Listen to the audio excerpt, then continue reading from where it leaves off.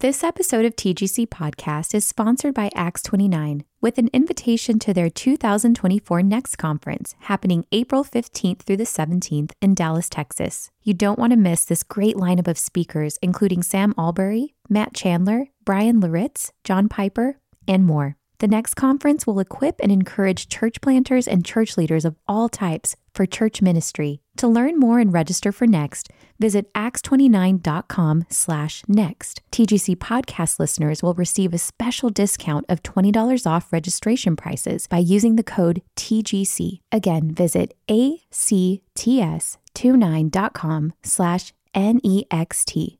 That's acts29.com/next. This episode of TGC Podcast is brought to you by Crossway, publisher of the ESV Teen Study Bible. Our current culture possesses an endless number of distractions and temptations, which is why having faithful and accessible biblical resources for teens is more important than ever. The ESV Teen Study Bible, edited by Pastor John Nielsen, provides numerous study and resource materials, including 12,000 study notes, more than 350 devotions, and 200 applicational and doctrinal sidebars to help define key doctrines. These features and more will facilitate deep engagement with the scriptures, impacting the minds, hearts, and lives of teen followers of Christ. Pick up a copy of the ESV Teen Study Bible wherever books are sold, or visit crossway.org/plus to find out how you can get 30% off.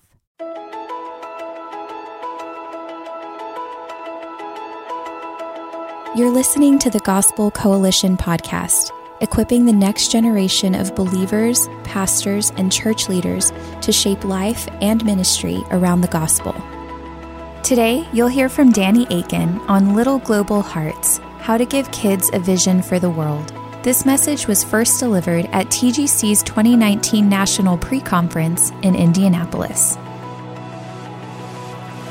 Little Global Hearts, how to give our children a vision for the world, building Great Commission families. Two texts that are going to drive my study this morning. The first I will read now, and the other in the body of the message. But it is the Great Commission passage found in Matthew chapter 28, where Jesus said to them, "All authority in heaven and on earth has been given to me. Go therefore and make disciples of all nations, all the ethnes, baptizing them in the name of the Father and of the Son and of the Holy Spirit, teaching them to observe all that I have commanded you, and behold, I am with you always, even to the end of the age." Those of you that have studied that text know that there's only a single imperative, make disciples. But orbiting about that imperative are three important words: going, baptizing, and teaching. And because of their close proximity to that imperative, I believe they rightly have an imperatival force. We are to go. We are to baptize, and we are to teach. Last words are meant to be lasting words. Last words convey what a person thinks is important. And of all the things that Jesus could have talked about before he ascended back into heaven, he talked about the Great Commission, getting the gospel to every ethne, teaching them to obey all that he has commanded. In the process, he promised us that we would have his presence until the very end of the age. Those who are committed to the Great Commission rightly focus on what we call the outer edges of lostness, what missiologists call the underserved, the unreached, and the unengaged people groups of the world. Today, if you consult either the Joshua Project, for example, on one hand, or the International Mission Board of the Southern Baptist Convention on the other, you will discover the following. There's approximately 7.59 billion people on planet Earth today among 17,043 distinct people groups. 7,078 are still unreached, which adds up to somewhere, depending on how you count the numbers, between 3.1 and 3.5 billion people. In 1900, half of the world's population would fall into the category of unreached. This is the year 2019. Half of the world's population is still unreached. With all of our money, with all of our technology, with access, and still half of the world's population falls into the category of unreached. It's hard to believe that you and I still live in a world where you and I could go into certain countries, be dropped by parachute or helicopter, hit the ground, start walking, and we would walk days, weeks, even months. We would never encounter a church. We would never even meet a Christian.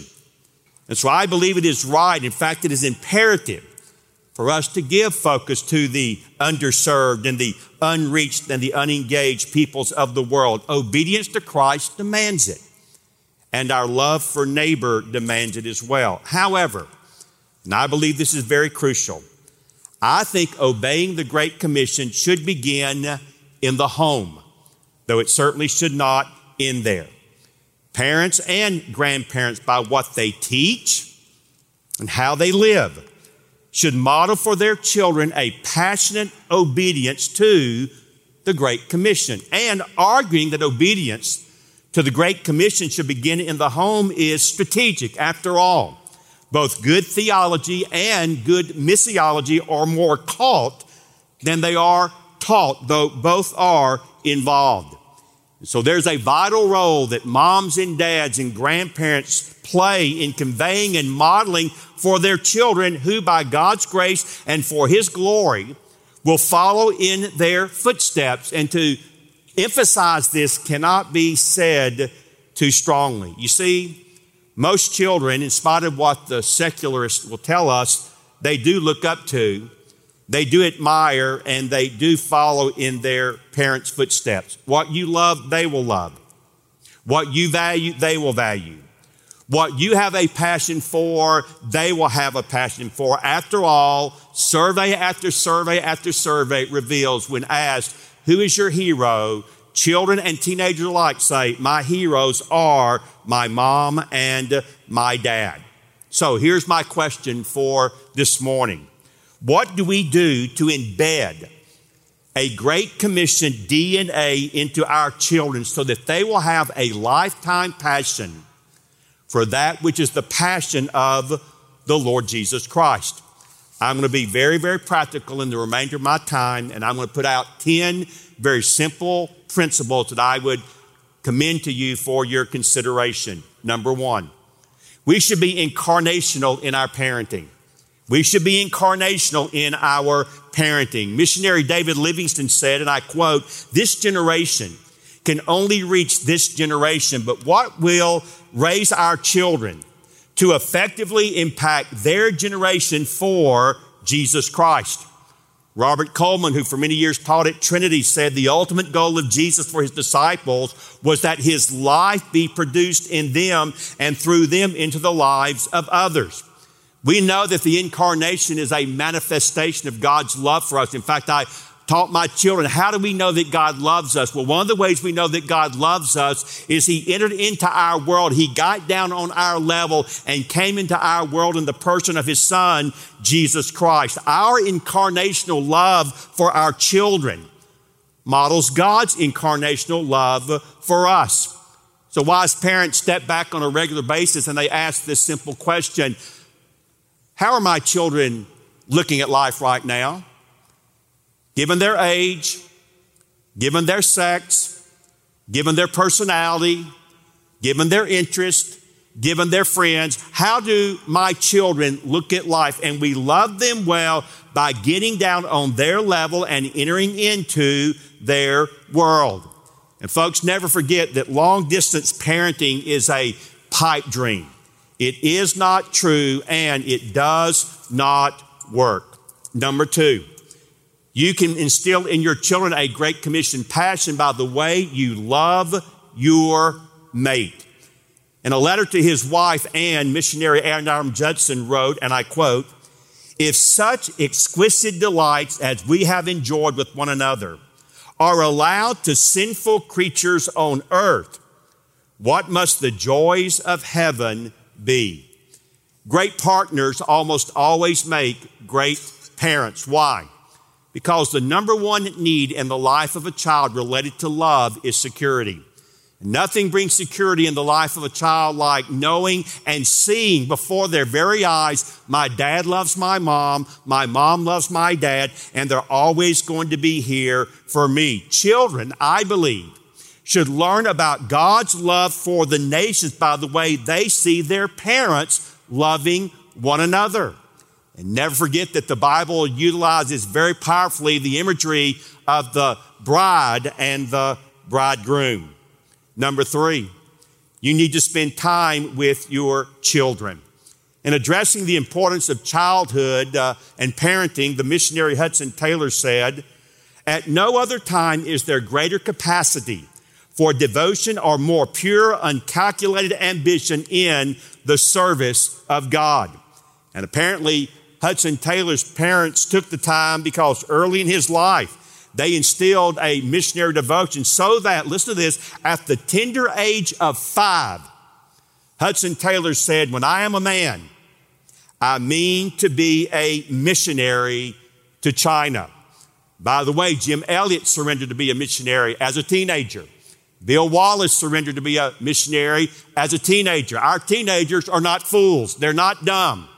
And it is not too young for them already to be thinking about who they're going to be, what they're going to do, and what are we as parents encouraging them to pray about, to think about, and to consider.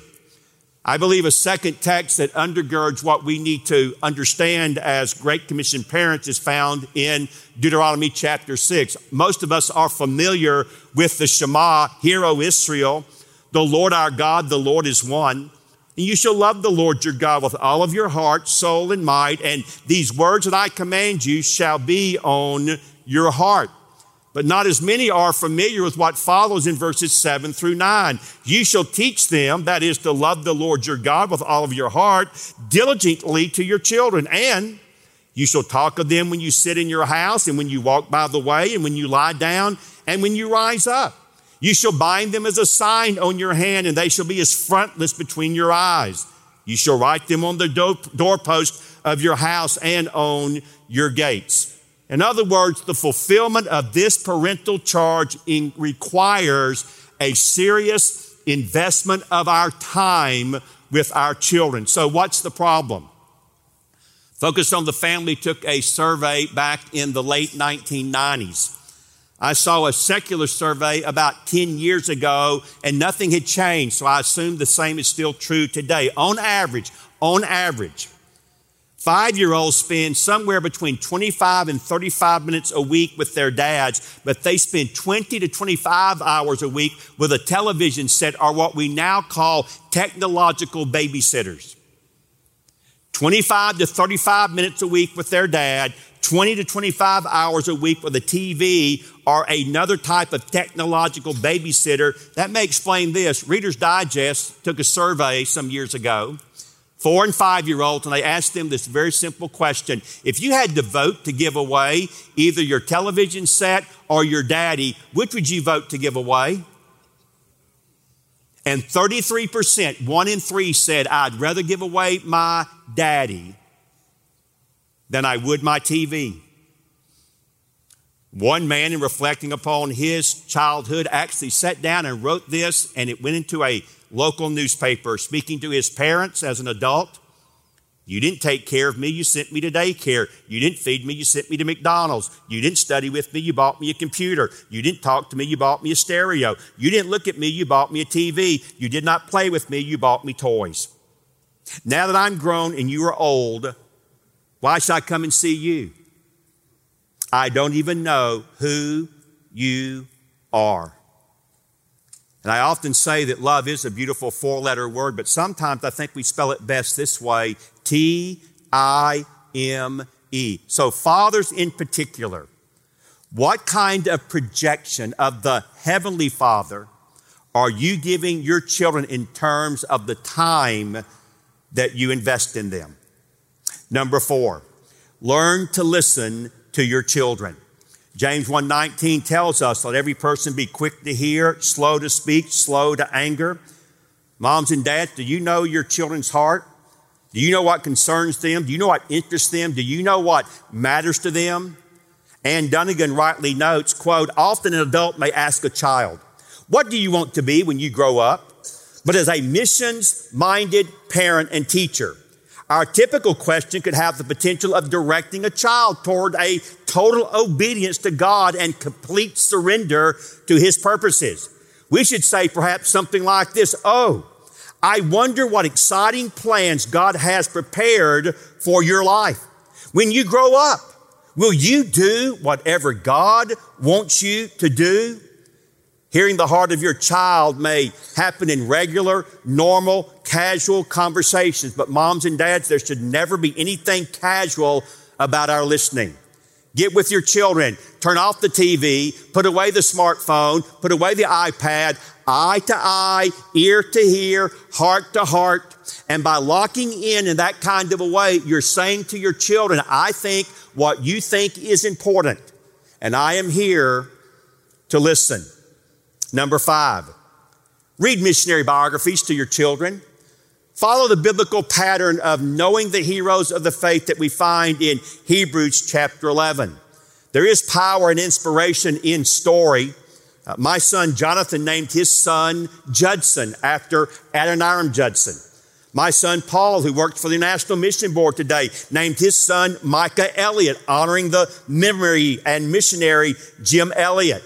They're indeed wonderful and worthy role models for cultivating a missional life by biography. And I would argue very strongly that missionary heroes should be a regular staple of the spiritual diet of your children.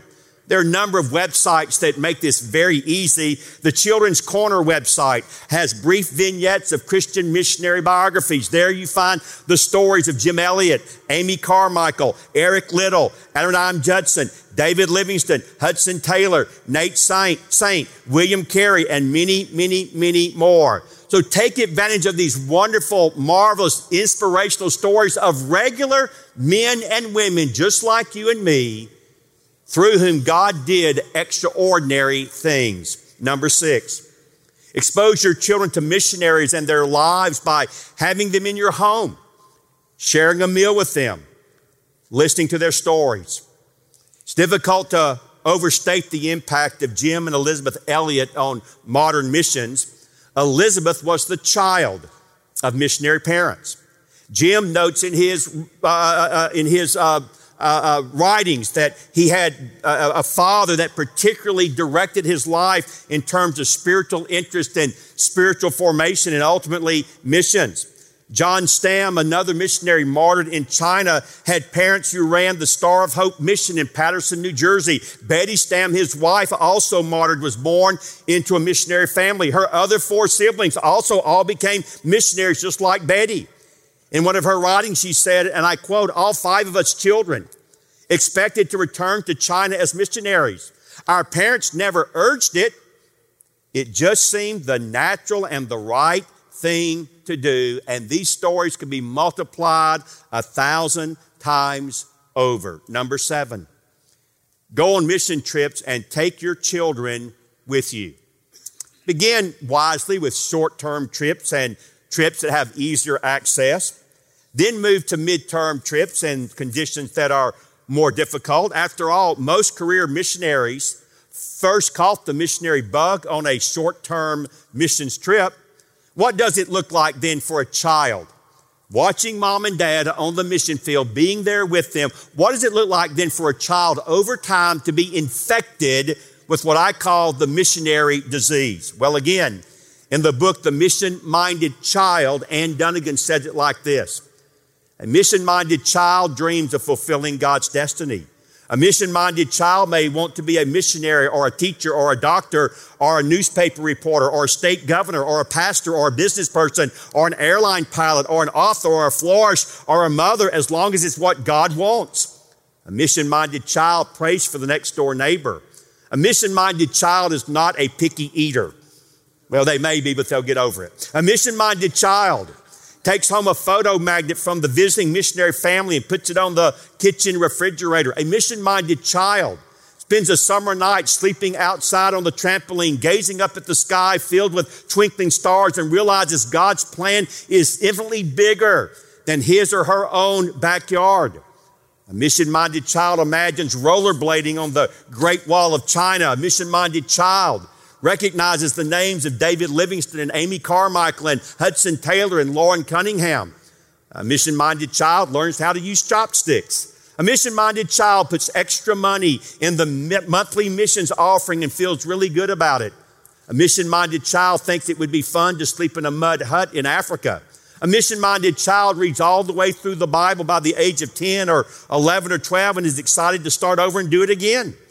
A mission-minded child stares at the photos in the New Geography textbook or magazine and imagines climbing to the top of the Egyptian pyramid, snorkeling in those tropical blue waters, giving a new outfit to that poor boy with the ripped up shirt. A mission-minded child befriends the new kid at school.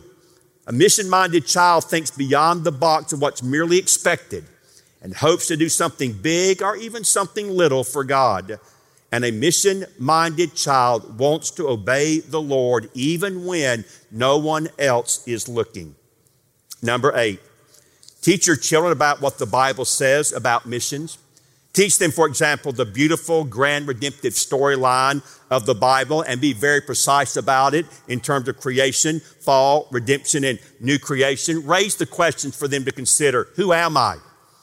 What went wrong? How did God fix it? And what is my role in this drama? Where am I going? And in particular, teach your children that the greatest missionary who ever lived was the Lord Jesus Christ. And the greatest Christian missionary who ever lived was the Apostle Paul. And for those of us that love and are driven by theology, never forget, Paul was a missionary before he was a theologian. And Paul's theology is missionary theology. Number 9, pray for the nations and missionaries by name. A.B. Simpson said, prayer is the mighty engine that is to move the missionary work. A.T. Pearson said, every step in the progress of missions is directly traceable to prayer.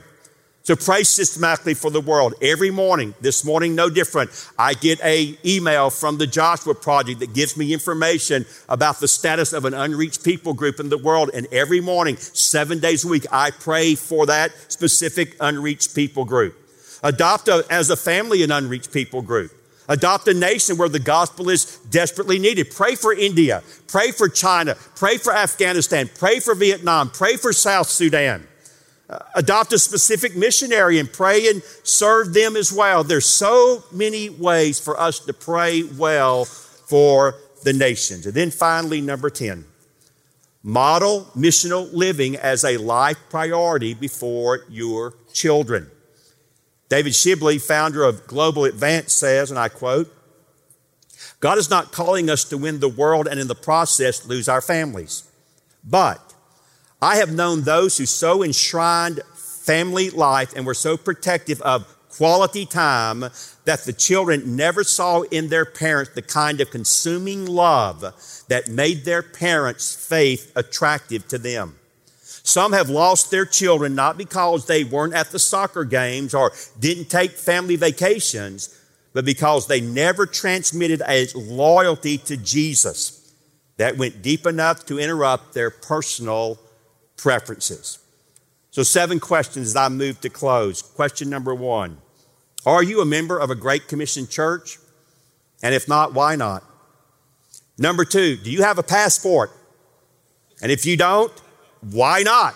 You can't go to the nations without a passport. Number 3, how often do you do national and international missions? Number 4, and this one's hard, do you pray that your children and your grandchildren might someday become overseas missionaries? Number 5, do you give annually to missions? Do you give sacrificially? Number 6, and this is one my wife and I adopted a few years ago, never thought about it until a person put it before us. Do you have a missions savings account set up for your children and your grandchildren? I don't for my children because they're now grown, but we do have a mission savings account set up for our 12 and soon to be 13 grandchildren, and grandmama and granddaddy are going to make the biggest gift to when they go on their very first missions trip. And number 7, do you have a Great Commission ministry in your will? Planning so that you can continue to play a vital role in reaching the nations after you are dead and gone. One of my heroes is a man named James Fraser. James Fraser was a brilliant student in England. He was an accomplished engineer and also a very gifted concert pianist. And he had a wonderful career mapped out for him. But in his senior year, a friend of him gave him a little gospel tract. We would call it today a little gospel booklet. And James Fraser read that little booklet, and it so changed his heart that he did not stay in England. He did not become an engineer and make a lot of money. He did not become a well-known concert pianist, but he moved to Western China in the Himalaya Mountains, where he worked with what I playfully call the Chinese hillbillies, the Lisu people group. They were totally unreached and unengaged, and he would spend the rest of his life there. Today, any reputable missions organization will tell you that there's somewhere between 300 and 400,000 Lisu believers, all begun by the work of James Fraser, who was there for 5 years before he even had a single convert. What in the world did he read that so radically altered and changed the trajectory of his life? I close with what he read. It came from a little tract entitled, "Do Not Say," and I quote, "A command has been given. Go ye into all the world and preach the gospel to every creature. It has not been obeyed. More than half the people in the world have never yet heard the gospel." This was 1900, by the way. What are we to say to this? Surely it should concern us Christians very seriously, for we are the people who are responsible. If our Master returned today to find millions of people unevangelized and looked as, of course, he would look to us for an explanation, I cannot imagine what explanation we should have to give. Of one thing I am certain: most of the excuses that we are accustomed to make with such a good conscience now, we will be wholly ashamed of them then. The Great Commission is not an option to consider. It is a command to be obeyed. Let our obedience then begin with, but not end, with those closest and dearest to us. Let it begin in our homes, and let it begin with the little hearts of our children. Let's pray. Father, thank you for letting us be a part of what you're doing in bringing every tribe, tongue, people, and nation to the throne of the Lamb. Lord, I thank you that Revelation 5 and Revelation 7 is indeed the great missionary promise that in that day, in your kingdom, there are going to be people represented from every single tribe. Lord, you have promised us in your word that is going to happen. So for us, the issue is really quite simple. Will we be a part of what God is passionate for, or will we sit on the sidelines and watch? Lord, I don't want to be sitting on the sidelines. I want to be right there in the middle of what you're doing. And Lord, I want that to be true for my children. And I want that to be true for my grandchildren as well. So Lord, may I pray for them, as Lig so well said. May I model and provide an example for them. And may I teach them that indeed the Great Commission DNA will run throughout their bodies all the days you give them life, that they might indeed bring great honor and glory to King Jesus by fulfilling and being obedient to his final marching orders to his church. This we ask for our good, but ultimately for your great glory. We pray this in Jesus' name. Amen. Thank you for listening to today's episode of the Gospel Coalition podcast. For more gospel-centered resources, visit thegospelcoalition.org.